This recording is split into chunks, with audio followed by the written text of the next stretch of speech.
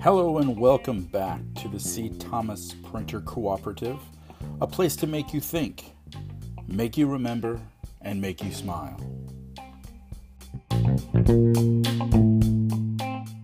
October 9th, 2022. Good morning. I'm Osetta Jones, and I'm here with G-Support Johnson. With the craziness of the stock and bond markets lately, I didn't expect to see you today, G-Spot. Jackie, where is Jackie?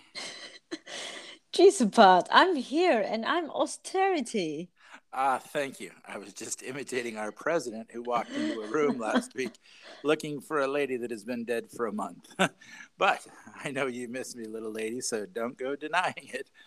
But I told C. Thomas that unless the stock market is down 30%, I was taking over this week. He said it might be, and I said, let her buck for a while. And as the third contributing author, I had something to say just as important as C. Thomas. These are elected officials like our president and appointed officials that are driving this market down, and they are clowns. And what do we do with clowns? We make fun of them and laugh and have a good time at their expense while we suffer. So let's start where it all began in American humor today. I give you Mr. Mark Twain. Mr. Mark Twain was born Samuel Clemens in 1835 and grew up in Hannibal, Missouri.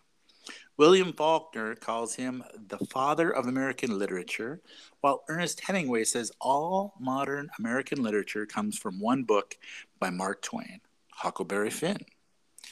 He was a tremendous writer, but he was also America's greatest humorist. With quotes like the following, I can see why. Politicians and diapers must be changed often, and for the same reason. Mark Twain. Now, C. Thomas can rail about the Liz Truss and Joe Bidens and Donald Trumps of the world, but nothing is as perceptive as those 12 words. You see, austerity, we sometimes get so full of ourselves that we forget other people have problems. Or, more importantly, that other people have had problems. Do you think that we are the first group of people to be angry at our politicians? Or suspect that they are only in it for themselves? Hell no. Twain himself was so tired of politicians that he went so far as to join the Mugwumps. Sorry, what? G-Spot? He joined what? The Mugwumps. They were political activists of the time who were intensely outraged by political corruption. You know, for example, if the Speaker of the House's husband had profited from a bunch of stock trades like Nancy Pelosi's husband, while his wife had access to confidential information on some of those companies, he would fall under the scrutiny of the Mugwumps. If someone like Hillary Clinton took $1,000 and traded cattle futures and made over $100,000 in 10 months, as she did in 1978, the Mugwumps would cry foul. If you were Al Gore and turned a net worth of $1.7 million in 2000 when he ran for president into a $200 million empire preaching climate change, that's right, he would be on the Mugwump radar for sure. And you don't want to be on the Mugwump radar, let me tell you.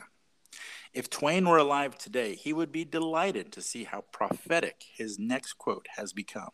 Suppose you were an idiot, and suppose you were a member of Congress.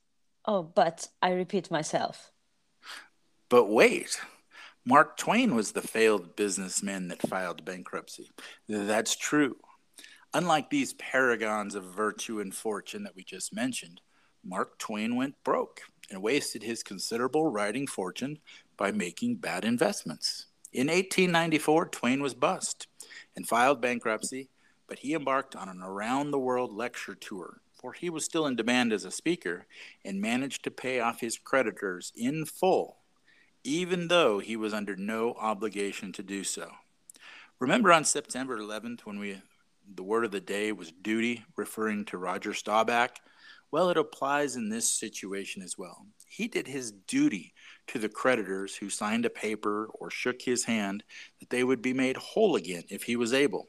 It turns out he was able, and he revealed much of his character, of this man in this era, when a man's name and handshake were often all he had in the world. A man's character isn't revealed when he is given awards and titles like America's greatest humorist.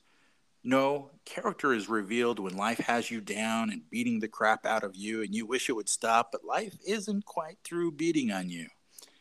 Twain picked himself up and made his creditors whole, and for that he deserves our respect for doing his duty.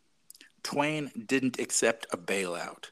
He demanded to do what was right, and doing what is right is more important than doing what is legal.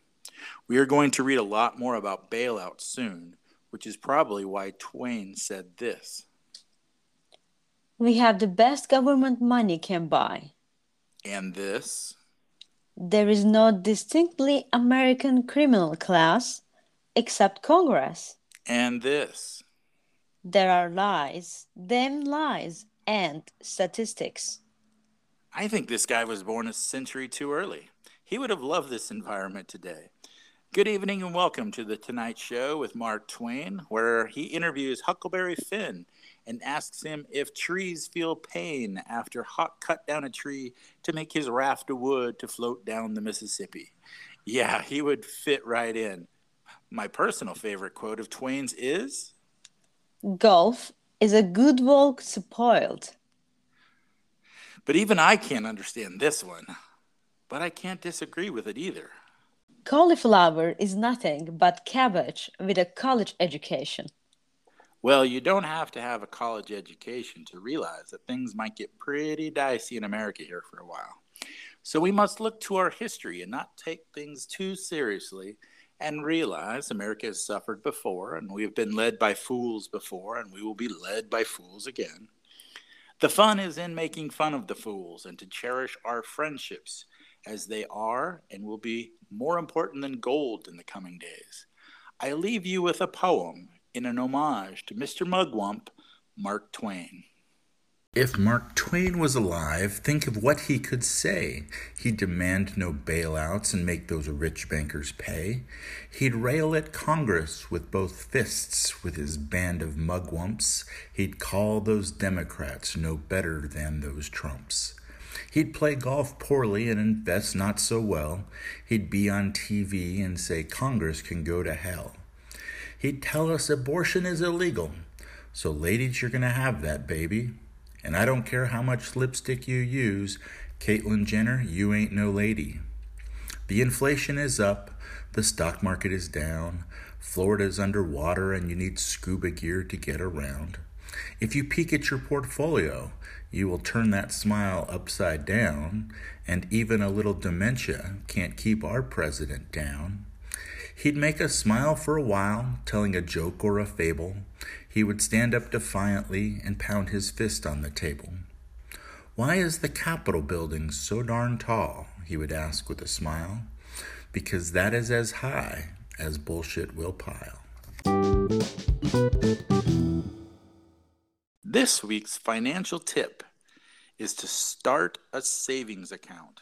This is a rainy day fund, but save it first and do it every paycheck. Someday you will be glad you did, and remember what Mark Twain said.